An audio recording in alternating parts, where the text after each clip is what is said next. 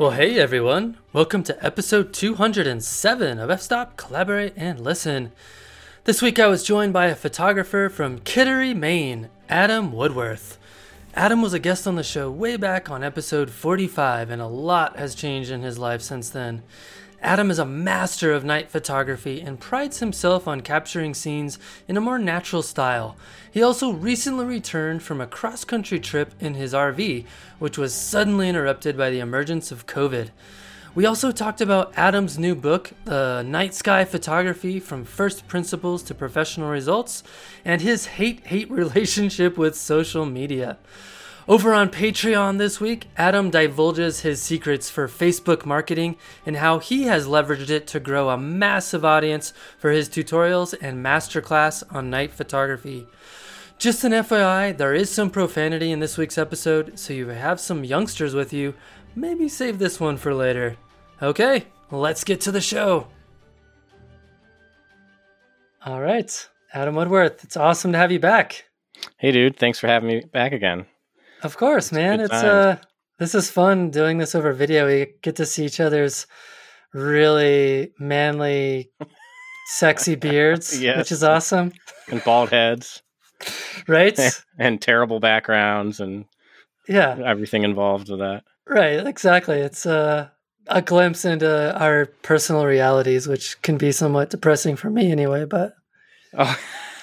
Well, we're in a weird spot with that whole having to come back from our trip and then end up in a weird house that's just temporary and everything. So yeah, and I live in a really small house. So like my bedroom is my office and it's also my exercise room. So it's just it's just a disaster. And I really I want to get like a really cool like studio space for doing podcasts and videos and YouTube stuff. And it literally doesn't exist in my house, so it's impossible. Next house. Yes, exactly. So, if someone feels some pity on me, they can always write me a big check. Yeah, right? Yeah, I could use one too, if you find one. Yes. I'll split it with you. Right, well, that's the perils of being a photographer, I guess. Yeah, tell me about it. Yeah. Cool, man. Well, so you were on the podcast a while back. I want to say almost 3 years ago now. Yeah, I think. And I'm sure a lot. I think it was 2018. 2018, maybe 2018. Yeah. Yeah. So a lot has changed since then. So that's for sure. But for people that didn't listen to that episode, tell us a little bit about yourself. I'm from Maine. I live in Lubec, Maine right now, which is the easternmost town in the country. Nice. I'm from Kittery originally, which is the southernmost town in Maine before you get to New Hampshire. So I went from one into the other. But I've been doing photography on and off since I was really young, really. But I didn't really get into it until 2000. What the heck year was that? 8? Maybe. Okay. I think 2008. Nice. I did some video stuff for a while. I did short films for a while, and made a couple like gangster films and went to film festivals and really stuff like that. Yeah. So there's a whole story there if you want to get into all that stuff. I ended up beating Tony Soprano in a film festival once with a little gangster film. It's my the only like big thing I can say about my little film career. But that was so I was in and out of like photography since I was like a teenager or even earlier than that. And then when I was a teenager, I got into a little more and then kind of didn't do much with it for a while. And then I got into filmmaking and just videography, just taking video of stuff. Sure. Before I got back into still photography, and I was doing video of comics, stand-up comics at this club in Cambridge, Massachusetts, in Harvard Square, like literally, steps from Harvard. And it was a club there that was kind of well known in the comedy scene, and like Conan O'Brien's like producers used to go there and find people, and there's big people used to come up through there, and Stephen Wright's been there, and Louis C.K. Not that. A bit of a weird name to bring up now, I guess, but lots of people come through there. And so I used to go there a lot and just watch comedy because I still love stand-up comedy. And then when I got a video camera, I wanted to record, just play around with it. So I was like, hey, do you mind if I come here and just record the comics? And the comics were like, yes, please make us DVDs so we can send them to, Comedy Central and late night or whatever, so they can try to get on TV shows and stuff. So I did that for a while, and I would like record a set and then make a DVD, and then some guys would like make me put multiple sets of theirs on a DVD or do like a clip edit from a short film they were in or something like that, so they could send a reel off. And one of those guys ended up having his own Netflix special a little while ago, so he's come far with it. Mike Kaplan. And anyway, I did that for a while, and I got into filmmaking from that because of the whole video thing. And then one of my films was a little gangster film that played in this terrible film festival in Hollywood that like anyone who had a film that wanted to submit to this festival could get into it. Okay. And so you could get an excuse to go out to Hollywood and say your film screened in Hollywood. And then every film, it was such a dumb festival, every film was like nominated for whatever category it was in for like the award session. Right. And it was just a total like bogus thing. Because I think the previous year was the first year they had it. And like the people who ran the film festival, their film won the film festival. So okay. I think it was like just a scam to get them to be noticed.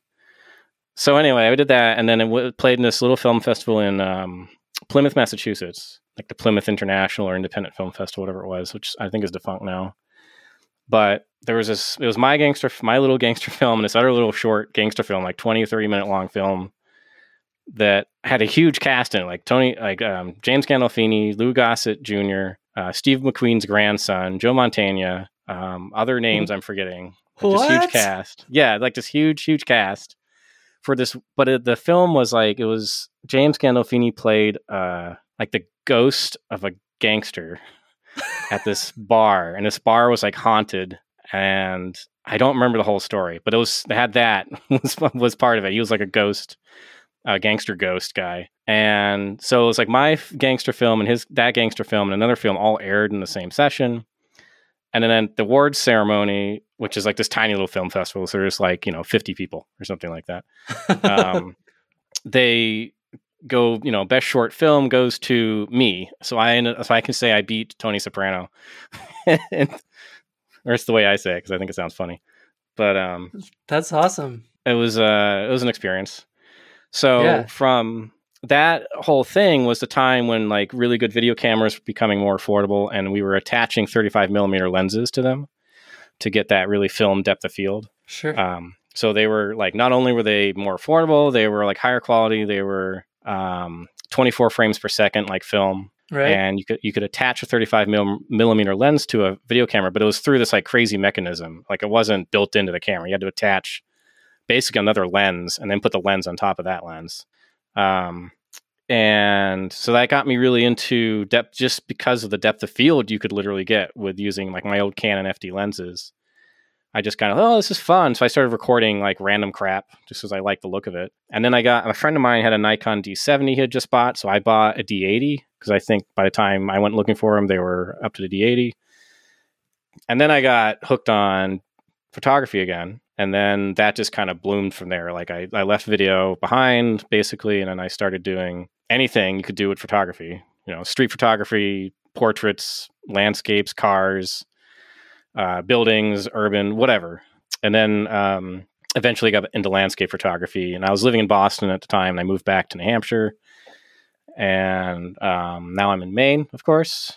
So I do most of my stuff is now done in Maine or like this area, New England, Canada. So I have to ask, I mean, it seems like video would be a much more profitable way to sustain your to do. I mean, I know there's been quite a few notable, really good landscape photographers in your area that only do video now. Like you don't even see photos anymore because they just do video projects. And it seems like a great way to stay, I don't know, financially secure as a photographer, but sounds like you went the other direction. Do you have any regrets for that? No, I don't know what people are doing to make money doing video stuff these days, but it's usually like being hired for a project or something. Right.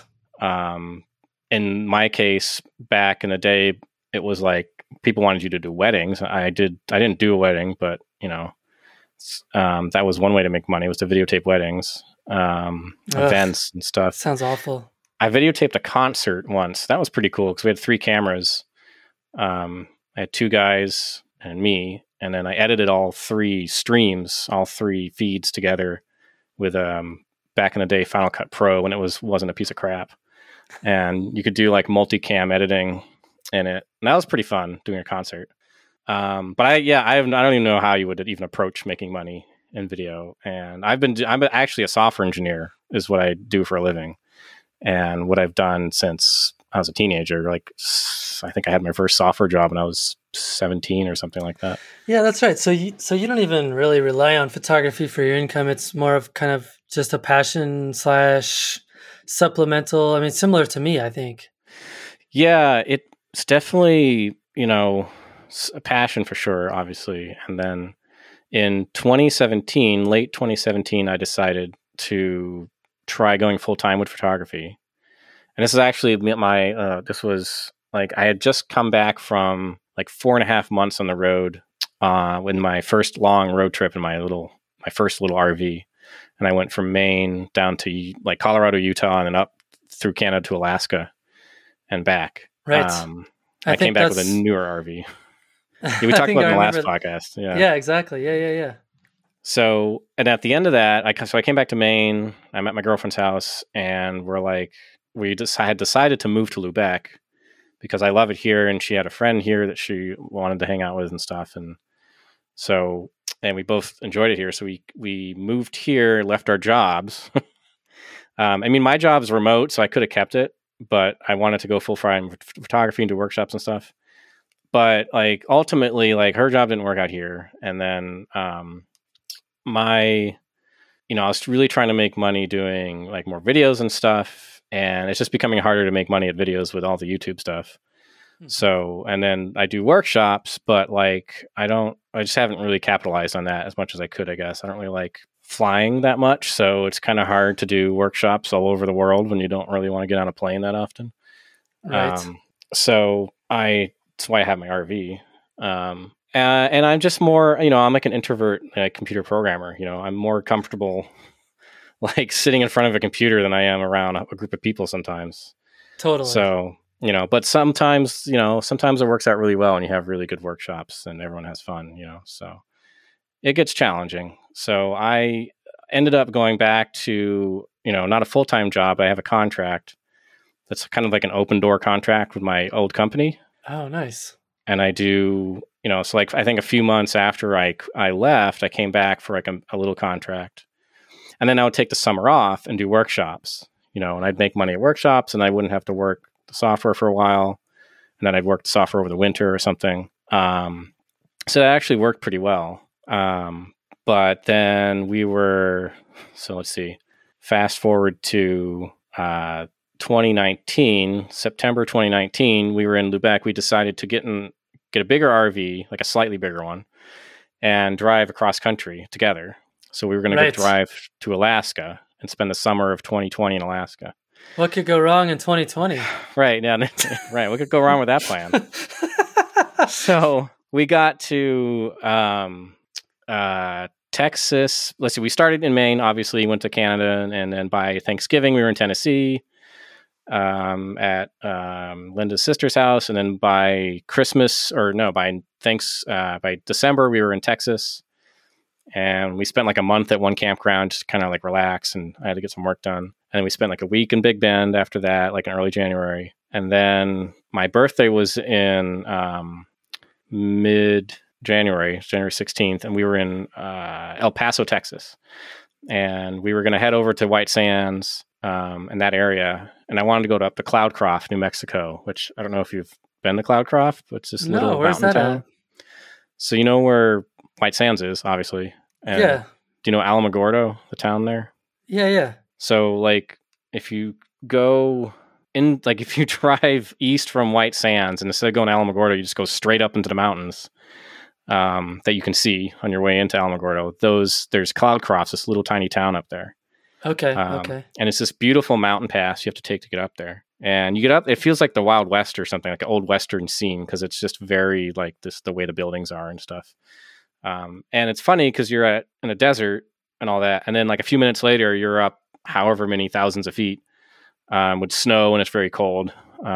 Trees, totally different climate all of a sudden. So we were wanting to go there. And on the way out of El Paso, the last block, like literally like half a mile or less from the border with New Mexico, I was turning a corner and Linda was like, watch out for that cat. And I was like, what cat? I couldn't see a cat. There was like a blind spot in the RV and there was a cat in the middle of the street. I couldn't see it. And so I was like, I don't hit it. I don't even come close to it. But cat is clearly distraught, like trying to get people's attention or something. So I pull over into this parking lot and we're like, what the hell do we do? So I go out and go over to the cat on the other side of the street. And it's like going crazy and just wants attention. And it's like really skinny, but it seems in good health. And we're like, what the heck is going on here? We must be a stray. So there's like, and it's a weird spot. Like we're in the middle of nowhere, like on the edge of El Paso. Like there's like a sketchy bar half a block away. And then there's like a nice steakhouse next to that bar. And we're at the corner where that is. And there's like a weird little motel or like a nice hotel. But then there's like nothing. It's just like desert and like wasteland around it. It's like a weird spot. So I go in and talk to the lady who runs the steakhouse. She said, oh yeah, someone dumped the cat here like a week or two ago. And it's like apparently a known dumping spot where people just let their pets out. They don't want anymore. God, who does and she was that? like, I was going to take her tonight, but if you guys want her, you can take her. So, and we had left our cat back in Maine because when we got her, she was great in the RV, but then she got sick every time. And so it was like really heartbreaking that we had to give her up because she just wouldn't reacclimate to it.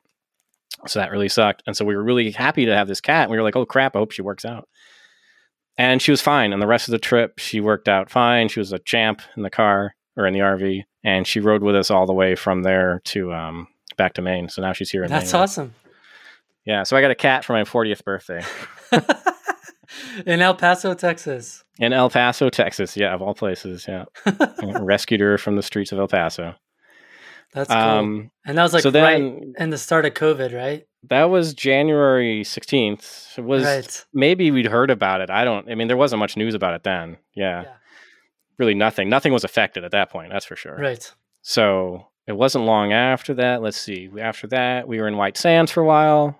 And then we went to like the VLA on our way over to, what the heck were we going? I guess we were ultimately going to Las Vegas. And I don't think, unless you're a nerd night photographer like you and me, people might not know what VLA is. Oh yeah, the Very Large Array. It's this telescope, radio telescope. It's the one that you see in what's that show or movie? Contact. Yeah, Contact. Yeah. So it's like this huge array of satellite dishes in the desert of New Mexico. And that's what they're using for searching for radio waves for intelligent life, right? That might be some of what they do there.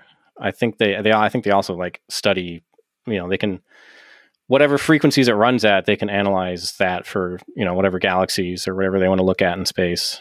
But maybe they also do some of the extraterrestrial research there. I'm not really sure. I guess so. But it's a cool, so if you're a science nerd like I am, it's a cool spot.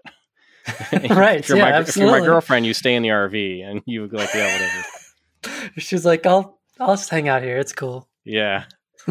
So it's cool. And actually, it'd be cool to go back there and do night photography. You have to get like a permit and all that set up for it. It's government, or not government, I guess, but it's, very protected because the dishes are very sensitive to radio waves and stuff. And sure. So I think we were on our way to Las Vegas or something like that because we had some work to get done with the RV, but I can't remember if that was in. I think, we went over to, I remember we did. We went over to Bisti. Yeah, it's like New Mexico. Hour and a half south from me. Oh, shit. Yeah, she's like right next to it. Yeah. Yeah. So we went over there. I'd seen photos of it, and I was like, oh, it looks like a cool spot. So we went there for a couple nights, and that was pretty cool. Went out to the eggs and the hoodoos. Yep. And it was cool because I was out completely alone. I figured, I thought it would be like really busy just because like all these spots, they blow up on social media, and then there's like 1,000 people. But I was alone at night, but it was also, end of January, I guess. Right. Cold. Yeah, it was cold at night for sure. But it was cool. And it's also the moon was up. So it was, I wasn't doing like Milky Way stuff, but it was pretty fun. Sure. Anyway, I did that for a couple nights, and then like there was like a snowstorm moving in, so we booked it out of there because the RV is not the best in snow, so we booked it out of there down to we ended up in Tucson, and we got the cat spayed there, and then we spent some time there. There's like a nice campground south of Tucson that's like in the grasslands between some mountain ranges. It's really cool. Sounds awesome. Yeah, it's not like super photogenic really, but it's probably with a telephoto. But it was just a nice place to camp. It's like quiet, middle of nowhere. Totally. Anyway, after that, I think we ended up going to Vegas at some point because we had to get some work done in the RV. And then it was Death Valley, and then Death Valley over to the Alabama Hills. And then thanks to my buddy Josh Cripps's recommendation, because I'd forgotten, I didn't even know they were like right there. And then went up to Bishop and saw him for a night. And then came down to Trona Pinnacles. You know where they are in California? Ish. I've never shot there, but yeah. It's like a little ways south of Alabama Hills, a few hours, something like that. Eastern Sierra. Yeah. But like the mudlands, desert, like weird desert lands. Right. Mud in the spring, I guess. So that's when we started to really hear about COVID, was in Trona, that area. I can't remember the name of the town. There's like a town there with a Walmart and all that crap. And we went down from Alabama Hills, we went to that town before going to Trona Pinnacles to get supplies. And I go into the Walmart and I go over to the paper towels, and there's like no paper towels. And I'm like, what the fuck's going on? Why aren't there any paper towels? I had we were in the RV, like away from everything all the time. So I have no idea what the hell's happening. And so I just figured the store had like a shortage on paper towel. Like they just ran out of paper towels because they stocked it wrong or something. I had no idea what was going on. Or they're reorganizing. I didn't know. Right. So luckily I could get RV toilet paper in the RV section. And while I'm doing that, there's this guy videotaping at the RV toilet paper. And I'm like, what the hell's going on over here? So I grab my toilet paper, and then he finishes it. And apparently I was in the video, like just grabbing toilet paper. And he's like, oh, is it okay if you're in that? I'm like, yeah, I guess. And then I talked to him for a second, and it turns out he's some guy who used to work for, or does work for, Breitbart News. And he's like some right-wing wingnut. Like, yeah. So I'm like, oh, goody. And you're like, what are you doing here? Yeah. He's telling people, he's making a video for YouTube to tell people to come to Walmart and get their toilet paper in the RV section so that I don't have any toilet paper for my RV. So, that was the very beginning that we had heard about it. And I was like, so I found out that it was like, obviously people were panicking because of. So this must have been like mid-March. February. Okay. That might have been early March. Yeah. Because I remember going on a trip down to the Grand Canyon around that time last year. And we might have been there around the same time. It was just like, you'd go into the grocery store and it was gutted. There's nothing. Yeah. So it must have been, were you in there in March in Grand Canyon? Yeah. I'd have to look at my photos, but yeah, March something. Yeah. We must have been there, and we might have been there at the same time. Because after that, we did Trona Pinnacles for a few nights, and then we went to the Grand Canyon. And that's where I don't think social distancing was a thing yet, really. Mm-hmm. We'd heard about much at that point, but like the stores were certainly low in supply. So we'd go into a store and like grab some stuff and like just stock up. We spent like a night there. It was Linda's first time seeing the Grand Canyon, and her very first view of the Grand Canyon was when a rainstorm was clearing and it was a rainbow over the canyon. So it was like just divine, luck of the Irish, she calls it. Yeah, I was there March 15th, running there. So mid-March. Yeah. We might have been there probably not too long before that, because we might have been over in Page by the 15th, that area. That's so cool. I went to Page after that, so that's funny. Oh, that's funny, man. After that, we went over to Page to get like some supplies, and we were going to go to a campground, Lee's Ferry, I think, campground, to like hang out for a while, and before our next move. And that's where we started hearing about social distancing and stuff. We went to what's it called? That annoyingly busy viewpoint there, Horseshoe Bend. Yeah, Horseshoe Bend. Yeah, we went there in like a rainy, crappy evening, and it was still just mobbed with people, and it was miserable. I still have but never been there. yeah, you're not missing much. Well, so what was it like finding out about COVID while you were away from civilization? I mean, like you're on the road in your RV, so you're not glued to your TV or your phone. You don't have internet all the time, so I'm sure you're kind of like drip, drip, drip, getting information. So that must have been really different. Yeah, it was. I mean, we didn't go out a lot. We didn't eat out a lot even before then, just saving money and stuff, Sure, and spent a lot of time in the RV or out hiking or just driving around. But we did have internet actually quite a bit because when we were parked, like I was working for my software job, so I'd have to like have internet while we were parked sure, somewhere. of course. But yeah, we, I don't know, we'd hear about it and we'd be in the middle of nowhere and be like, well, I guess we're glad we're here. We're like Yeah, literally like surrounded by nothing right now, camping. It's like no virus here. I think Linda posted a photo once with like the RV in the Toronto Pinnacles, surrounded by nothingness, and then no virus here. It's like her caption for it. So it was weird. But then we get to Page after we went to the Horseshoe Bend, and then we immediately drove up to Page for the night, and we went to the grocery store that was open there, and like there's like sold out of many things. right. No And beans, no pasta. yeah, no beans, no bread, no paper towels. There's some napkins left. We got some napkins. It's better than using But a it was, rock. yeah. So it was, I mean, I don't know. It was weird for sure. But, riding it out here is weird too, because like we're in a small town out of the way, and it's not like I'm walking through downtown somewhere where it's really busy, where there's lots of people. Like there's just no one here in the winter. Sure. So I don't know. I don't even know what it's like during the pandemic in a busy area, really, because I haven't really been to them since it started. Yeah. No, it's funny because after I went to the Grand Canyon, my buddy Kane and Shane and I, we were out and we went, we camped overnight, a couple of nights at this spot in the middle of nowhere in Arizona, in the middle of nowhere. And we barely had cell service. And I remember my buddy Kane woke up and he was getting a bunch of texts from his wife saying like how bad it was getting in Denver. Oh, And yeah. like they have a daughter at CSU and they had to like send her home and like Wow.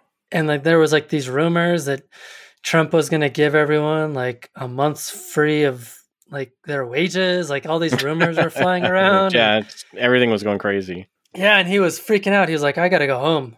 I got to get out of here. So he left. And Shane and I stuck around for another night but yeah, it was just really bizarre time to be away from civilization. Oh yeah. When it hit like that, like it was slow building, and we were at a campground near Page, and I remember the day that like it really got kind of nutty, and you'd heard about campgrounds closing, and then national parks started closing, and then Moab closed. Right. And then like all the Native American parks closed, like Monument Valley, all the Native American parks were closed. Yep. Canyon de Chelly, like everything was just closed, and you're like, yeah, the whole, all that stuff that's around Horseshoe Bend was closed. All those famous tours there. Yeah. Antelope Canyon, all that stuff. Yeah, that stuff. So it was like settling in by the time we got to Page, and then as days went on, it just got crazier and crazier. And then we were going to leave Page to go up to Utah and just skirt around, instead of going to Moab, we're going to go to like the Goosenecks or something like that. Sure. But that was the day that like we were watching it or looking at the news or whatever. And it was just like, even like just so much worse. Like it was just getting so bad, so fast. And we decided right there, like in a parking lot at a gas station after, like in the RV after doing the dump in the water, that like, maybe we should just go home because we don't know what's going to happen. If it's as bad as saying it could get, we'd rather be closer to our families and stuff like that. And we don't want to go into stores. Like campgrounds are closing. You can't even stay at a campground. You have to stay at a Walmart or something like that. Right. The Canadian border had closed, so we couldn't go to Alaska anyway. Oh, what a bummer. At least not by that route. You'd have to take a ferry, I guess. And Linda gets seasick, so that was out of the question. So that when it got really bad, we were just like, okay, we're just driving home. Like we just canceled the rest of the trip. Not that there was anything to really cancel. I had one workshop in Alaska planned, so I had to cancel that and refund the two people that had signed up. That workshop didn't sell very well. So we decided to, just head home from Page. And just our fucking luck, like as soon as we got out of the parking lot, we were like, all right, well, we're near Lake, I think it's Lake Mead or whatever that's there, the big, huge lake that's near Lake Powell? Page. Lake Powell, yeah. So we're like, well, we're near Lake Powell. Let's go drive over to the beach and check it out before we leave. So we drive down the road, and then we're barely down the road, and the RV starts hesitating, and the check engine light comes on, and it goes into crawl mode where you won't go above like 2,500 RPMs or 25 miles per hour or something like that, like some ridiculous thing. It's called limp mode, nicknamed that on the Sprinters, Mercedes Sprinters. So famous for them. They're famous for it. So we get up, like, I don't know, a mile down the road, and I pull over, and I'm like freaking out. I'm like, what the fuck do we do? And I know what the problem is, though. There's something to do with the EGR valve, which is this thing to do with the exhaust gas and recirculating it in the engine, that I know was having issues, and I just took it out and cleaned it every once in a while. But the computer had gotten fed up with it, and it was pissed that it had been overreacting or not acting right for too long, so it decided to shut down. The ultimate solution was just to turn the engine off, wait 10 minutes, disconnect the battery, wait 10 minutes or something like that, and plug it back in for it to clear, and it would have been fine. Right. Which I tried doing, but then I didn't really test it properly. Like, instead of driving really fast, trying to really drive with it, I just kind of revved the engine in place, and it didn't sound right. So I decided to replace the valve, which I had a spare with me that I bought off Amazon, which it turns out was a piece of crap. Like, was dead on, like, didn't work when I put it back in. So I had to take the old one back, I'd take that out, put the new one back in, clean it, put it back in, and in the process, I poured coolant down the exhaust, the hole where the EGR valve bolts onto the engine. So I had to call my cousin, who's a mechanic. I'm like, hey, I just poured a little bit of coolant into the engine. Is that bad? He's like, yeah, well, they're diesel engines. The compression ratio is really high. You got to make sure before you start it that you can crank it over by hand. So I had to go across. Luckily, we were literally across the street from an O'Reilly Auto Parts. So he told me what to get to go attach to the engine and like just turn the flywheel by hand with a big, like a breaker bar, basically. With the right socket. So I'm like under the RV, like, okay, I got it on the nut on the engine, and I'm like turning it by hand, do one complete revolution, and you're safe. So I did two just to make sure. And that meant the RV wouldn't blow up, and I turned it back on and put everything back together, and it was fine. Dude, you literally just described my worst nightmare. It was pretty bad, but I've had worse.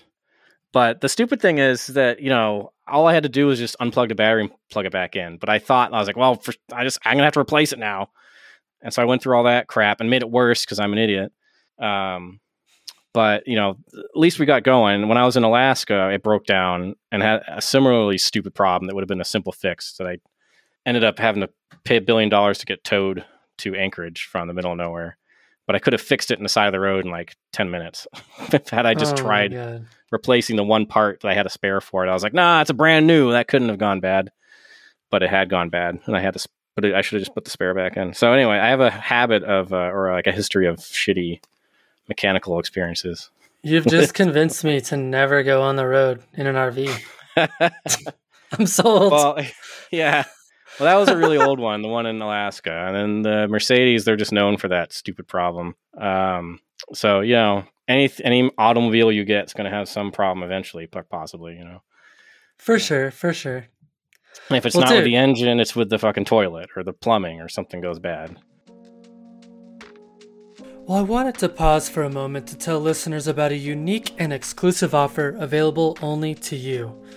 I am offering one-on-one experiences in the desert or mountains where I help you learn to create personally expressive artwork. This is your opportunity to ask me anything. I will be your personal guide for unlocking your curiosity and helping you discover a path forward in your creativity. Check out the show notes for more information. Okay, let's get back to our great chat with Adam. So we're 35 minutes in, and we haven't covered anything on the list yet. Well, that's which cool. is fine, but it's cool. It's kind of funny. Well, you can edit out the first 35 minutes, and we can talk about the rest of what's on the book there. No, man. So I want to just dive right into that because, I'm excited to talk about this. First of all, thank you for sending me a copy of your new Oh, book. you're very welcome, man. Yeah. It is awesome. And I got it literally yesterday, so I haven't read the whole thing yet, but I did spend some time today looking through it and checking it out and read some of the chapters. I was like, oh, I don't know anything about this, so I'm going to read that. And I will say, the way that you wrote this book is exactly how I would probably teach like a master class on night photography. A lot of the things that you talked about in here are things that I would cover and have tried to cover through various PowerPoint presentations or things like that over the years. But yeah, it's awesome. So title of the book is Night Sky Photography, from First Principles to Professional Results, which I think is accurate. Yeah, I didn't even come up with a title. I guess it's good. Yeah. So how did this even come about? How did this project even come onto your radar? Yeah, it's kind of a funny story, the whole thing, like looking back on it now. They came to, like, it wasn't my idea for the book. The publisher came to me, which I've come to learn is like really common. Publishers need people to write books and they need to sell books. So they approach people all the time who've never written a book before.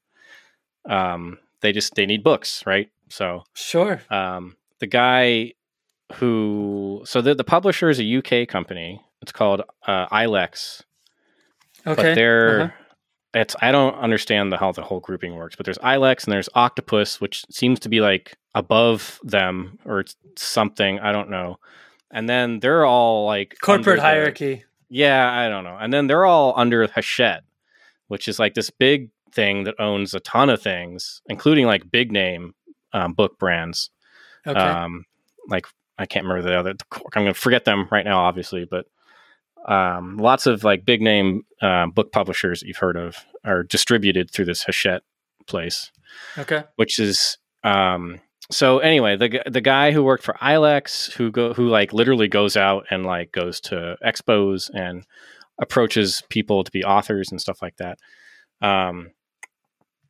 was at PhotoPlus in I think like 2017 or 2018. 2018, and he saw me on the list of speakers for Nikon. I think I was on I don't even think I was speaking that year. I think I was just on a panel. Was Josh Cripps was in there too, wasn't he? Yeah. Yeah. Okay. Yeah. Okay. Nice. Yeah. Yeah. And Mike Mezuel. Yeah, Mike Mezuel. Yeah. Mezuel. Yeah. Both former guests of the podcast. Yeah. Yeah. Awesome. Yeah. Josh had quite that story about being stranded on that mountaintop. That's pretty wild. Yeah, yeah. That's much worse than your EGR valve not working. I don't know. I'd rather do the stranded on a mountain thing. That's probably true. That's probably more fun. And I know what to do. I'm like, oh, I can do this. Yeah, right. Yeah. Anyway. Yeah. So the guy, his name was Adam Juniper. I don't know if he's still related with Ilex anymore or not, but he came down to the expo. He saw me on the list. Maybe he'd seen me spoke before there. I don't know. But he got in touch with me via email before the expo even started. He wanted to meet while we were in New York together there at the expo. So I met with him. He just told me about what they do, and like they publish photography books, and they're kind of like, well, they're like the one you have. Like they're just nicely laid out. They're kind of like a really thick, like magazine style in a way where they're not a hardcover, but they're not a super soft, shitty cover, and they're not paper thin pages. They're like really nice, high quality pages, but it's all photography books. And at least that's what Ilex does, I guess. So he said he wants to do a book on night photography, and he had done one with Dixie Dixon, who was a Nikon ambassador, and she does fashion photography. Okay. Which, by the way, if anyone has the book, they incorrectly list me as a Nikon ambassador in the bio, in the back cover. You'll take it. Yeah, I mean, I guess they just assumed since I was on the stage there that I must have been an ambassador, but they never ran it by me. That's the whole other part of the story. But so he approached me and talked me about it. I'm really curious about that part, but yeah, go ahead. Yeah. Because I also, I mean, not to interrupt you, but your book came with something I've never seen a book come with before. Oh yeah, I put that in there. The Errata. The errata, which I wrote that part. Which is interesting that you had to do that. But I mean, that's cool. Yeah, so that let me work my way there. It'll make sense. Okay. Sorry. I didn't mean to No. I just like when I explain the rest of it, that part will make even more sense, I think. Okay. So cool. the process is with them that like you have to put together this thing called a BLAD, which is a book layout and design or something like that. I don't remember what it stands for. It's basically like a proof of concept book, like a little mini book that's got like a table of contents and like a sample chapter or something like that, a bunch of pictures.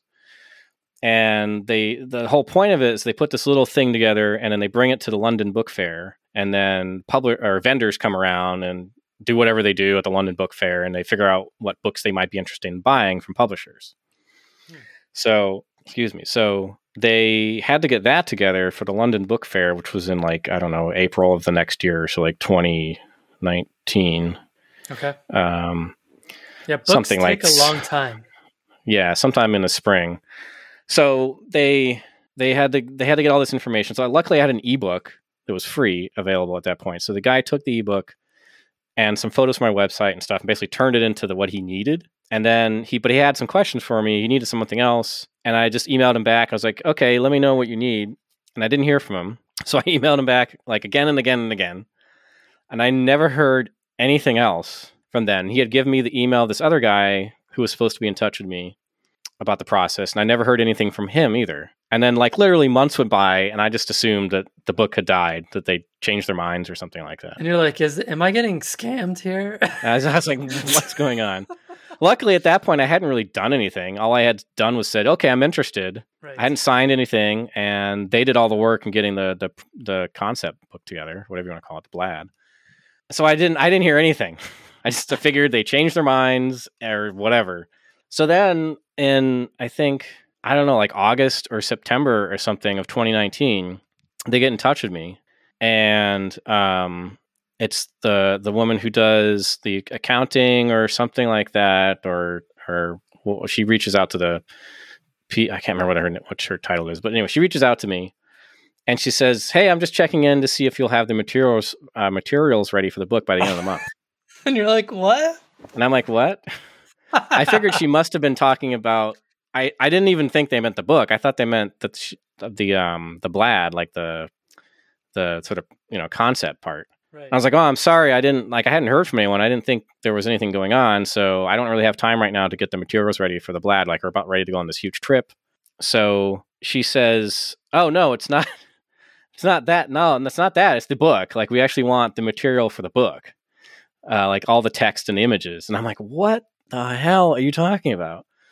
So it turns out that the guy who was this guy who I never heard from at all, not even a peep out of ever, was supposed to have sent me what they call a deal memo, which is like the book deal, like explains everything that goes into it. And he was supposed to have sent me that in June with like a due date in September or whatever. I never got it. And like, so theoretically, wouldn't you think that would also have you like sign that you're agreeing to do the book? Oh yeah, you're supposed to like sign it. And like how much money am I expecting out of this, and what are the royalties, and like there's a lot that goes into this. I mean, I have a book that I'm working on, and like it's a whole contract. Oh yeah, the thing's like 9 miles long. Yeah, like, and you never got that, so you're like, oh, I guess it's not happening. Yeah. So I'm like, what the hell are you talking about? So we work it out with her to be like that. I mean, she apologizes obviously, but obviously my faith in the company has been a little bit damaged at that point. So she says like they've got this new guy starting who's the new photography editor or director or whatever it is. And he's great. And he's been in the photography magazine industry for a long time. He'll be the guy you're working with. And blah, blah, blah, blah, blah, blah. And here's all the details. Then I like grill her on the details for like, a week or two before finally saying yes. And the guy I end up working with is great. He's awesome. Very, pretty good, responsive in emails and all that stuff. Never met him or seen him or anything like that, or even talked on the phone, but that worked out Sure. pretty good. But the process, I told him I can have it by, I think maybe April or something like that I could start writing it in December or something and have it then. And so I was writing it on the road, and then of course COVID hit, and I had to cancel the workshop, and we had to come home back to Maine. We didn't have a place to live, so we were in this temporary shack for a while, and then we had to find this other place that we're in now. That's a little house down the road from the other place, and I had to continue working my software job. I couldn't do any workshops, so I didn't have I was just freaking out, and there was just no time to write the book for a while, and then it just became clear that I had to get the thing done. So early in March, April, I guess April and May, and June, I was started really cranking on it, and it took a ton of work and a ton of time and some help from other people. I'm very thankful to Yuri Boletsky for getting on the phone with me for a couple hours. Yeah, I saw you have a couple of his photos in the book too. Yeah, he lent me some photos. I'm very thankful for that because I didn't have anything from the Southern Hemisphere. And I did a little research with him on the phone for a while, a little FaceTime or Zoom call or whatever. That was really cool. So, it took a lot of work to get everything ready into the book. And then because it was late being delivered, because everything on their end was all screwed up because of COVID, right. Everything else was late and everything else was going bonkers, and they were all working remote and they had trouble communicating, I guess. It took I delivered them everything, and then it took them a long time to get the the laid out book back for review to me. And when they did, they said, okay, you have, they sent me back, they sent me the book, the layout that they're going to, this is what they're sending to the printers. And they said, just look it over. Hopefully everything's okay, and we won't have any problems. And I'm like, okay, how much time do I have to do this? And he said 24 hours. And I'm like, what? And the book's 200 something pages. So I stopped doing everything I'm doing, and I read my book and compare it to what I sent them for text. And there's 2 pages or more of errors in the book that I had to correct. And noted in the here, you got to fix this, you got to fix this, you got to fix this. You're missing a photo here. That photo's wrong. Just tons of errors. Oh my gosh! I send them all that, and then I never see another draft of the book before they send it to the publisher. So by the time I see the actual final PDF that or whatever it is, but it's a PDF that they sent me, that they send to the publisher, they only send me the PDF of the contents and not the cover. Actually, when I had the chance to review everything, it was just the contents and not the cover. So I never saw the cover image. I never saw the title until I saw the PDF, the day it was going to be sent to the printer. And I had no say. I had very little say in the title. I had very little say in the cover, although I did suggest things. And that was one of the photos I suggested. I guess that's the difference of self-publishing versus having a publisher do it. Yeah, well, they think they know what's going to sell, so they choose the title for you, basically. And they did, but it's weird because they didn't even talk to me about the title. They didn't ask my opinion on it. They just picked a title. Night Sky Photography, from First Principles to Professional Results. And I saw that, and I was like, I guess that's a good title, but I had nothing to do with that title. I mean, it works. Yeah. At least it's, it sounds like it's going to teach you, I guess. It could be way worse. Yeah. It's just weird that it came out like that. And then, so I was going to say, though, based on what you just described, that process, yeah, I feel like you're pretty lucky that you only had, 5 errors in the book? Yeah, because I submitted 2 pages of errors. And then when I finally saw the PDF that they had actually sent to the printer, they only had those 2 or 3 errors left in it. Unfortunately, one of them's a photo they left out, an image from Photopills that they left out.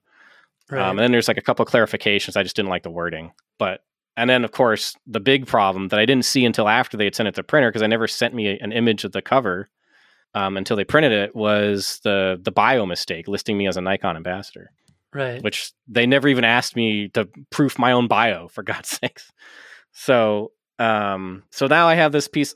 If you buy it on Amazon, obviously you're not getting the errata and you have no idea it exists. And if you go to my website and look for it.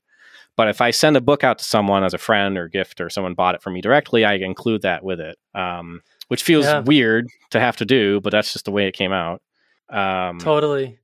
So what else went into the actual process of writing the book? Because there's a ton of incredible information in here. I mean, I feel like if I had this book in 2010, 2011, I would have skipped about 6 years of mistakes. Right. Yeah. You know what I mean? Yeah. Yeah. I guess that's what most of what's in it is just experience doing it, right? Totally. But during the writing process, there were things I wanted. Excuse me. There were things I wanted to research more, including using a star tracker. So you hadn't And used one before that? no, I had, but I didn't have a good one. Uh-huh. And I'd always sold them or something like that. I never Sure. really used them much. So I got a good one, and my goal was actually to prove that, for wide angle landscape astrophotography, like a star tracker is kind of like a waste of time, because you can just use star stacking, and if you're using a star tracker, you're going to do star stacking anyway, unless you just want to deal with planes and hot pixels. So Right. but for like telephoto lenses and telescopes, it makes total sense, obviously, to use a star tracker for anything like that. So I wanted to get into that, but it was like I probably could have left that all completely out of the book and just not even mentioned star trackers. But I figured at the time the book was coming out, or at the time I was writing it, they were becoming more and more popular, and people were asking me about them more. So I figured I should include something about them in the book. Well, yeah, and you're not cool unless you can say it's tracked and stacked. Yeah. Whatever. I'm just kidding. No, I know that's the Facebook. You manage that Facebook group, right? Oh, I'm a moderator for Nightscaper. Moderator. Yeah. Yeah. So anyway, I got a tracker and played around with it, and I got some, our photos of Orion, the Orion Nebula, to put in the book, and then It looks good. I talked with. Thank you. I talked with Yuri about the color of the night sky and like the physics of camera sensors, and literally like the whole section in there on noise and photons and shot noise and all that. I wanted to run that by Yuri. And Ralph Hill, who actually helped me too. He's the guy who writes, the software engineer who writes Starry Landscape Stacker. Oh, okay. Yeah, I met him in person. I've known him for a long time via email, and then I met him in person in the Alabama Hills when we were out there. That's cool. Yeah, that was fun. So you're a Mac user? Yes. Yeah, I've been. Yeah, are you a Windows user? Yes. Yes. So you have to use Sequator. Yeah. Which I was using the other day with a demo on a client, and ran into an issue with it, with the way it does its stacking and generates noise. Anyway, it's a whole other topic to go into. They both have their pros and cons. Although I will say that was the chapter that I was most interested in reading, because for that very reason that you talked about, that you're describing, I haven't really had very good results using it. I have much better results just using a single exposure and just being good to go. That's one of the things I really liked about your book is you kind of dispel some of the myths that I feel like are out there in terms of how to make compelling, interesting night photography. Is like you don't need to go crazy about techniques and processing. You can achieve a lot using one or two exposures. And like even if you have a little bit of star trailing, if you shot it for 20, 25, 30 seconds, most people probably aren't going to notice that, especially on Instagram. You know what I mean? Right. Yeah. If that's right. So, I have one of my favorite nightscape photos is a single exposure, and it was 30 seconds, and I love it. And it's, if you look really close, you can see it. But people don't know. Most people don't notice that stuff, honestly. That's the same with sharpening stuff. I feel like only photographers notice that kind of stuff. I think. Yeah. I think it's true. It's really easy to get into any hobby. Oh yeah, and just go way deep into the hole. And just go way deep at it. Like there's, how many people that get into doing videography or YouTube streaming or something like that and buy all the expensive shit, or get into guitar and they buy all these crazy expensive effects pedals and stuff, or they get into photography and buy the best equipment and only want to do the best that they can possibly do, but then their photos suck because they don't have any talent, so or their music sucks or their whatever sucks. So it's I lay out all the technique in the book, but I think like you said, there's parts where I say I think there's a very specific part I'm thinking of where I clearly say like, look, you can just do single exposures if you want to. Totally. And like, you can see how well it looks when you do it right, you know? But there's all the technique in there for learning star stacking and exposure blending and all that stuff as well. Well, and I don't know about you, but when I look at night photography that's like stacked and tracked and composited and like everything's perfect, it just doesn't look right to me. It just looks super hyper realistic and yeah, nothing you could ever experience ever. And like, I think if you've just got into night photography, that kind of stuff would probably really overwhelm you. Like, that's insane. You know, like, how do I even do that? right. If you get into it, you're like, wait, I have to buy a tracker and I have to do all that stuff. It's like just to do night photography. Yeah. And that's what I liked about what you say about gear too. It's like, just go shoot, you know, like you don't need the best gear. You don't have to have perfect settings. You don't have to stack and track and do all this stuff to get results that you're going to like. And then eventually, if you want to like evolve into stuff that might look a little better, that, you know, get into that stuff. But, you know, often, I mean, this goes with any genre of photography, but I feel like composition and light, that trumps everything else. Like you could have perfect, absolutely.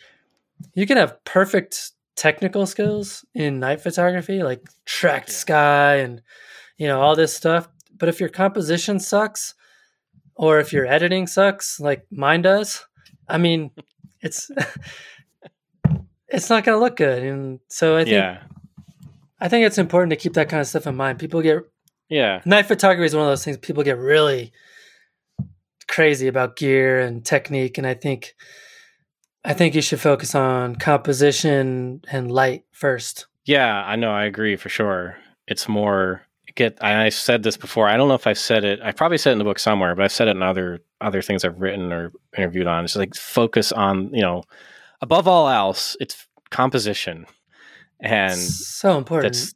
That's important. Like you could have a really clean image that you stacked or tracked or whatever you want to do, and then separate foregrounds and everything, and you blended it perfectly. But if the composition sucks and it's boring, or you know, like, or you just didn't think of the light the right way or something like that. Right. Which is I feel like that's why good night photography that's well composed, that doesn't take advantage of compositing from other locations, is really hard to do, because there's so many variables that go into perfecting that, right? I mean, first of all, having the vision to compose something at night, and knowing where the stars and the Milky Way and everything else is going to line up in relation to your foreground elements, it's so much easier to just compose that stuff in later, which is why I think so many people do that, because it's incredibly difficult. Yeah, I hadn't thought of it like that, but that's a good point, that maybe some people do it because it's just easier to do it instead of trying to figure out how to make it happen in real life. No, I mean, it's night and day. I think that's part of the fun, though, is like trying to visualize it and scouting locations and researching things and you know, going there and trying it. And I think that's like more fun than just blending two images together to make it look like what you want it to look like. But you know, I don't want to get into a whole rabbit hole. But it is a rabbit hole. Yeah, I'm sure. It's more like the pits of hell, but we won't go there. Yeah, that's why I stay off all that social media stuff. I don't want to get involved in that. But I hadn't thought of it like that. That maybe some people do it just because it's like easier than trying to figure out how to do it in real life. But I don't know. I like going out and like looking at maps. I love looking at maps for one thing. Like even since I was a kid, I just love looking at maps. Yeah, me too. So I don't, even if I'm not like doing photography, I just like to look at maps. So like now photography gives me an excuse to look at them even more. And like with all the research you can do now online with, you know, Google Satellite and other people's photos that have been taken in that area, even if it's just like a cell phone photo, you can get ideas of what things look like before you're even there. And then of course the most fun part obviously is just going somewhere and seeing what it's like for yourself, or hiking to some viewpoint that you've never seen But we also have so many tools now that make it easy to figure out what the Milky Way is going to do, right? When you're standing there. Yeah, photo pills, augmented reality, Yeah. like so good. But God. yeah, I don't know. So I like doing it all, in one spot at one time. I don't do, but I do. I mean, I do stacking, so I get a lot. I get the detail through that, but I don't the blending. Like I generally do my foreground photos are taken around the same time. Like I don't normally do like twilight Right, or blue hour daytime. blend. Yeah, blue hour blend. I've done it. I think I've tried it once or twice, and often the problem I find is that like there's shadows there that you don't notice. Talk about it. You talk about it in your book. I mean, it's. I probably do. Yeah. If you do a blue wire blend, often there are shadows that are introduced into your foreground elements that would not be there at night, which I think is a pretty clear giveaway for anyone who's even remotely photography literate to look at a photo. I mean, the classic one that I constantly see people do is like really awesome field of wildflowers that are completely still, by the way, which is almost impossible at night, right? Yeah. And the flowers are totally still, but then you see all these shadows underneath the flowers. Right. And then you're like, what's creating the shadow? Yeah, exactly. It's not the Milky Way. It's not the... Yeah, it's certainly... I mean, it just doesn't make sense. Like, that's what I love. My friend David Thompson, he always says, like, if it doesn't make sense, like, it doesn't look good. Yeah, I agree with that. I know that it's like very popular to do composite and stuff though, but it's an art, right? You can do whatever the heck you want. You could take photos of trash cans and put the Milky Way inside them or whatever, and unicorns and add Bigfoot. I don't care. But, hey, art is whatever you say it is. It's whatever you say it is, right? You can put trash on a canvas and that's art. That's right. Doesn't mean it's good. Doesn't mean it's good. So, yeah, no, I agree, though. I like stuff to look more like... It's kind of weird. Like, I say natural, but it's like, when you're standing there, you can't really see shit, right? It is a weird thing with night photography. So I guess when I say natural, I mean like, well, it's natural to what the camera saw. Well, it was there. It was actually there, physically happening. The photons went through your lens into your sensor. Right. Yes. Yeah. Those are real photons. Right. Those are not artificial photons. And, but it also, there's certain areas where, there'll be so much more detail in the image than you could ever see at night, but it's still, if you edit it the right way, I think it feels like it's a night photo still. Especially if you're not using like a blue hour blend that has shadows that like should not be there under a night sky, but yeah, I don't know. That whole thing seems like I could get in. So anyway, the book is like, I teach it how I do it, right? I don't even mention compositing, I don't think, in the book at all. Like, I don't think you do either. What we've termed compositing, which I hate that word has become known as like faking it now. I think the closest you get is a blue hour blend. Yeah, which I don't even... Oh, probably talking about it, yeah. Yeah, you just kind of describe the process, but you also say like, by the way, if you do a blue hour blend... Right, beware. It's not probably going to look real. Yeah. And I like doing blue hour Milky Way stuff where you actually are shooting the Milky Way in blue hour. Yeah, it's awesome. It's super faint. It's like really faint, but still a lot of detail. And you get this nice blue sky, and it's really blue. Like you're not pretending it, you're not faking it blue, you're not pushing the blue. Right, you're not blue. It's really pushing blue. Your white balance to 3000. Right, yeah. Not using tungsten. Right. So it's actually blue, and then the landscape has a blue tone to it. It's really pretty. And it's also like, it's easier in a way because there's more light. So you don't have to, your foreground exposures are shorter. Less noise. Foreground exposures are shorter, and you can use a higher f-stop to get more in focus, Yeah. Like that's how I did some sunflowers last summer, was at blue hour, so they could get them in focus like way easier and without risking the wind, Right. With longer exposures. And it came out great. And you have You have a photo in the book that's like a canyon scene, And you Yeah. talk about in the book how you tried to use artificial light, but it didn't look right. It looks kind of garish. And Yeah. what I liked about that was like you were not afraid to show that, you know, the wind was blowing a little and there's a little blur in the leaves of the trees, but like Oh I yeah. think you did like a 10-minute exposure for your Like foreground at 20. something crazy like that with ISO It's 20 1600. minutes. Yeah. Yeah, and I The love that. waterfall Like, shot. yeah. Yeah. But it Yeah. looks Yeah. super clean. Like that's I love doing. That's most of my night photography in the last 4 years is that I do I'll do a one exposure for the night sky, and then I'll do like a long, really long exposure for the foreground, and then just Hmm. blend them, but Yep. like Yep. back to back.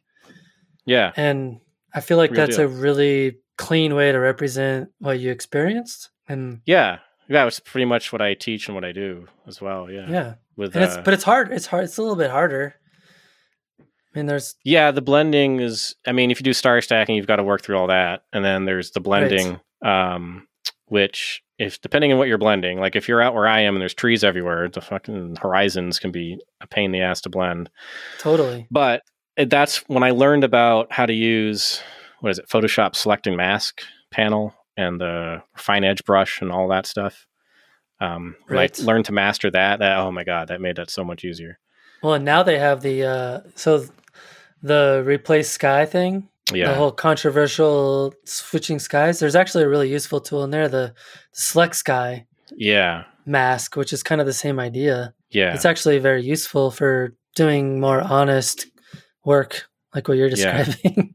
yeah. Like if you're going to use it to blend, like I haven't tried it, but I saw Sean Bagshaw's video on it. Yeah, it's great. And- His video is great. Yeah, I Yeah. haven't tried it though. I guess I forgot because I did some editing a while ago and I could have used it, but I forgot about it. I guess I should try that. Yeah, it's super. It's way better than hand blending using like Yeah, quick select tool or something like that. yeah. I'll have to check and see what it does. If it just generates a selection, or if it actually tries to feather in around It the edges. Or if feathers. it's, yeah. Yeah, it's pretty nice. Okay. All right. I'll have to check that out. Yeah. So yeah, I mean that shot was. I think I think there's even in the book there's a photo of what the light painting looked like. Yes, there is. Right. It looks terrible. Yeah. So I was like, this is what it looked like. It looks terrible.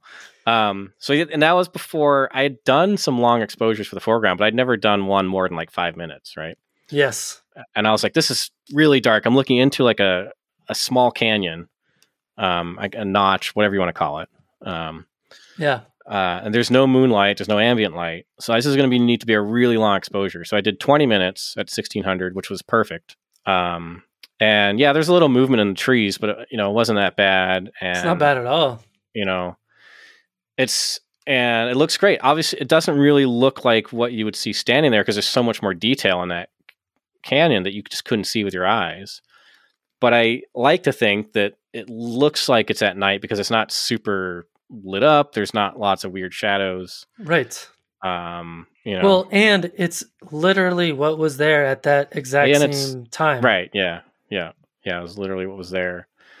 But that's just the way I've been doing night photography since I really got into it. Is like I treated it like when I was getting into it, there was no book on it, there was no article on it.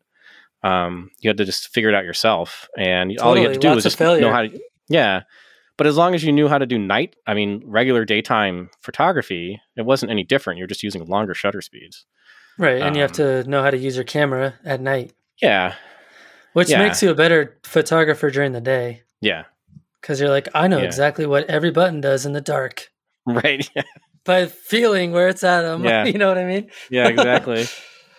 So, I just knew from like daytime landscape photography how to do focus stacking, exposure blending anyway, because you're doing that for some daytime stuff. So you just adapt it to night stuff. Totally.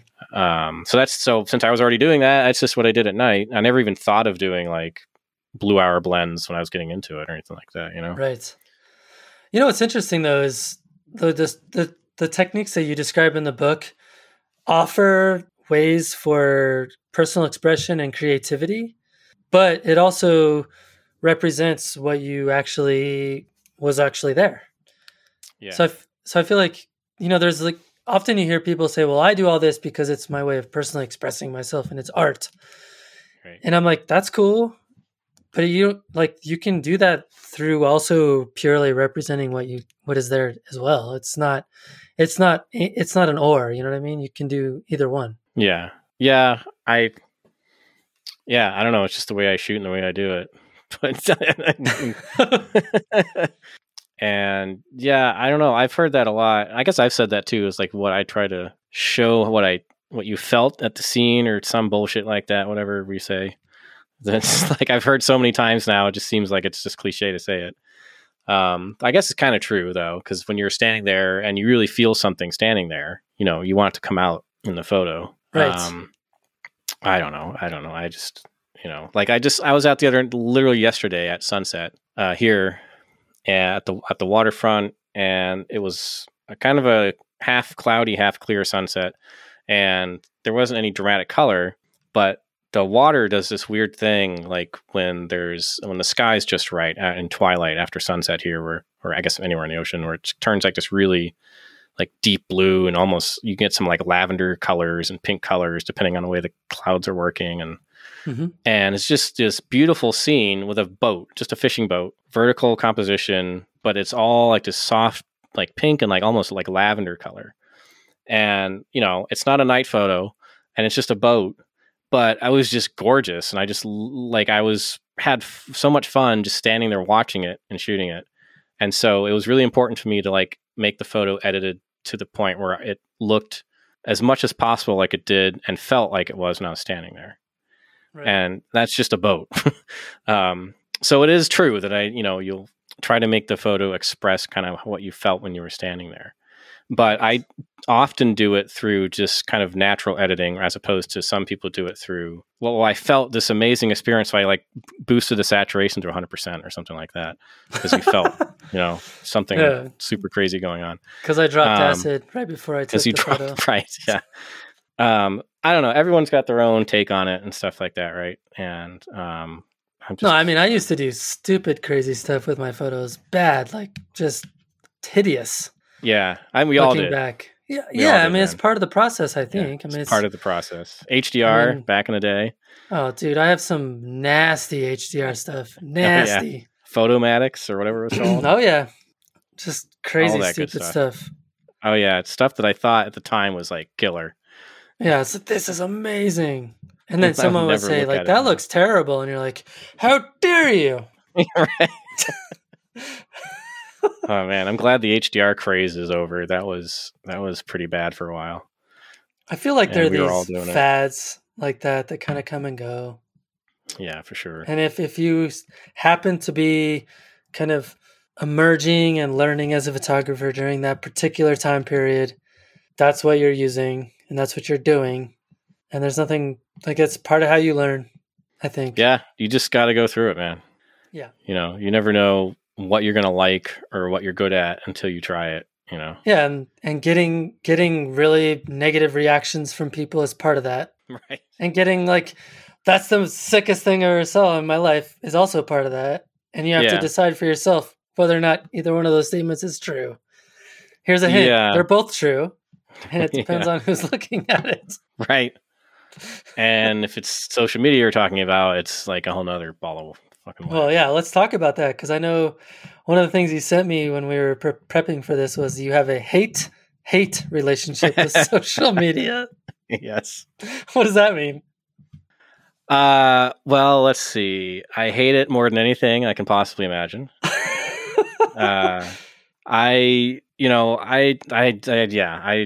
I mean, arguably social media is like the reason everything's so fucked up, in so many ways, for many reasons that you've probably talked about before. Politics, it's not me saying that. It's like, everything. Mental health, everything. But it's also a great way to connect with people. Like, I wouldn't have known about you without social media. Right. So there's good and bad. But arguably, I think the bad is like outweighing the good. No, I agree. It's terrible. It's really bad. So, but even without that, I just don't, I grew up, when I was a teenager, I was into computers, early on. And back in the day when we didn't have the internet, you had modems, and you would connect to like your local BBS. Yes. And there might be like a chat room on there. And then when you had internet, you had IRC chat rooms. I was going to say, MIRC, let's do this. Yeah, exactly. And so I've spent enough time staring at chat rooms and forums and blogs and everything from 20 years ago, more than 20 years ago, to be done with all of that, crap that was barely, even back then there'd be like flame wars and shit. And now it's just everyone in there has a phone or a computer, right? And I have other, also, I don't know when I would take the fucking time to look at social media. Like, I've got other things to do. I have plenty of things going on. So I use social media. I feel like I have to because for the business a little ways, but sure. Honestly, most of the business side comes from the mailing list. Although I do sometimes build that through social media, but my actual social media pages don't really, they're just people who like looking at pictures. Most of them aren't people who want to buy a workshop or something like that. This has been fun, dude. We're almost at 2 hours. That's crazy. And I always end off the podcast by asking you who you would recommend for the show. Yeah. And so I picked a couple guys who, when I was first getting into landscape photography and after I had moved back to New Hampshire, this was in 2011, I found these guys, I guess one of them through social media, I guess, or web search or something, Jim Salgi.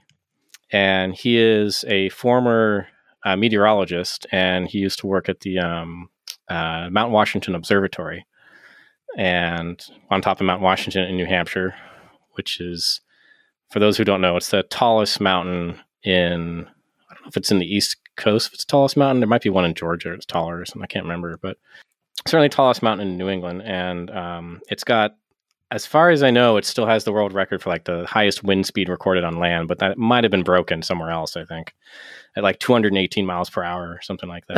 That's crazy. So it's like known as the world's worst weather. It's just because of the way the weather comes down, I think, from Canada and the mountain range and the Presidentials, which is the name of the range where the Mount Washington is. The way that all comes together, it ends up with like just some crazy, like hurricane force winds, like you'd never believe. So he was a meteorologist up there for a while, and he's a landscape photographer and a hiker, and has all these just amazing photos from all over New Hampshire and a lot in the White Mountains. And they're all like natural beauty. It's not like over-processed, hyped up landscape photos with like what you see so common with like light painting or, painting rays of light in and like adding a sunset that wasn't there, or, making the light look way more dramatic than it actually was or whatever. It's just like actual natural beauty. And he was one of the first ones that I came across back when I was still learning, so long, like 10 years ago now. That influence must have stuck with you. Yeah, definitely. He's a great photographer, and he writes the foliage forecast for Yankee Magazine every year. Okay, cool. For New England foliage forecasts. And it's like, I don't know, 3 or 4 articles maybe in the fall that he'll write, with one coming out in like late summer or something to predict, kind of get it going. Sure. And he gets into the science and the weather of it and tells you why this might be a good year, why it might be a bad year, not just this might be a pretty year. It's like, these are the meteorological, the weather pattern reasons for why it might be good, why it might be bad, what's going on. Sure. So I think he'd be a really interesting chat. You could talk about weather for sure. It'd be a lot of fun. And predicting fall colors, which I'm super curious about that. Yeah. I think it would be a good one. Yeah. And then the other guy who was a big influence on me and still is Dana Clemens, who's, I found him because he has a gallery. He's one of the only photographers who I know personally who actually runs a gallery. There's a few others that I know, but in New England, or like in New Hampshire anyway, in Maine, there aren't a ton of photography galleries. And he's got one in Jackson, New Hampshire, not far from Mount Washington, you know, up in the White Mountains in New Hampshire. So I just went into his gallery one day and found him that way. And been following him ever since. And we're friends. And, you know, a similar idea as Jim Salgi. He's a hiker and he goes on all these amazing hikes up there. I don't know if he still does, but he used to use medium format and hike with that. And then I think he does digital sometimes now. I'm not really sure. But again, like minimal editing, not over the top, a lot of film stuff. Right. But beautiful. Like just he got the real light, you know, he didn't fake it. He knew where to be, when to be there, and get the good light and get the good composition. And like his compositions and lighting, everything's just really nice. Yeah, it makes you appreciate it a lot more, doesn't it? Yeah, absolutely. I mean, as a photographer, it's like, and especially when you're like new to all this and you're going up to the White Mountains because you're a photographer and you're getting excited about taking pictures of places you have yet to hike to and all that. And you see something like that as inspiration for that. And you can walk into a photo gallery and walk around and look at all the photos like, oh, look at that place, look at that place, look at that place, you know? So it just really makes an impact on me anyway. Yeah, I'm same way. That's awesome. Yeah. Cool, man. Well, dude, where can people get a copy of your book? Yeah, if you head to my website, adamwoodworth.com, there's a link on the homepage that'll take you to Amazon. And that's an affiliate link, so I get a tiny kickback if you buy it there. But you can also just search for it, Night Sky Photography, Adam Woodworth, on Barnes & Noble or bookshop.org. Anywhere that sells books, your local bookstore, certainly support them. They could probably order it if they don't have it. I've even seen it, like some library in Massachusetts tagged me on an Instagram post that they'd gotten my book in. And that's always cool. It's at a public library. Like, wow, I'd never thought I'd have a book in a public library. And the ebook is available as well, but I really recommend the paperback book just because it looks so much nicer. I'm sure. Than the ebook. I mean, the ebook is like got all the same information, all the same photos, but it's just like a boring white background. It's not, like any ebook, it just kind of morphs to fit whatever screen you're on. It's not laid out beautifully like the book is.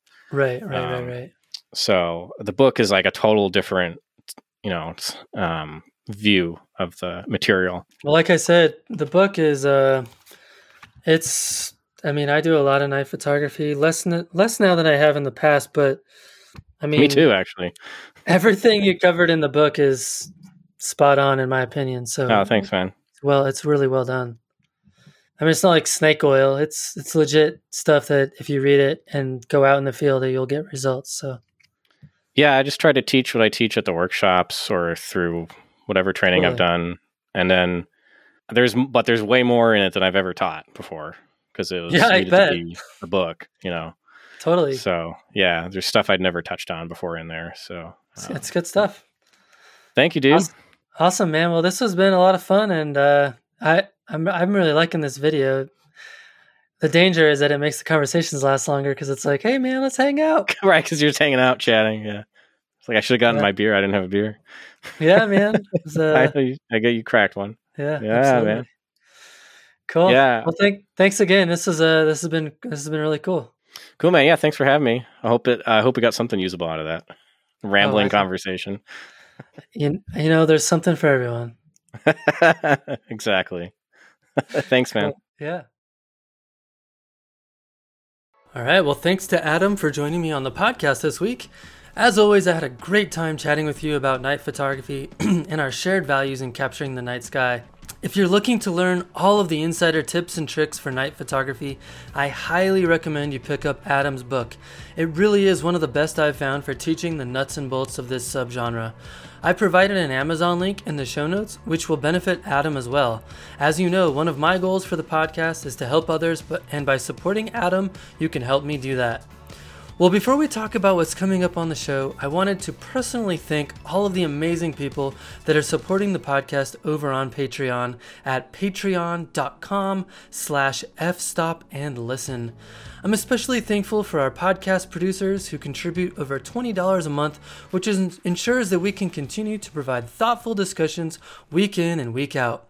As you know, a high tide rises all ships, so when you can, please reach out and support the people that are supporting the show. I would really appreciate that. Thank you to our newest patrons, Hepe Michael Jensen and Kelly Van Allen. I deeply appreciate your support. Okay, let's talk about what's coming up on the show. I've been busy recording and nailing down new guests for the show, and I hope to cover some new territory. I recently recorded with Krista McCouche, a photographer hailing from Nova Scotia. Her icy abstract images are mind-blowing, and our conversation was really fun. We have some other really great guests and episodes coming, including Richard Wong, Carolyn Chang, Joel Truckenbrod, Kath Simmerd, Paul Schmidt, Lisa Lapointe, Mark Denny, Scott Wilson, Zoe Pamintuin, Camille Seaman, Julian Elliott, and many more. We're also going to do a special panel on slow photography and a panel on mental health. All right, well that's all for now. Thanks for stopping in, collaborating with us, and listening. We'll see you next week.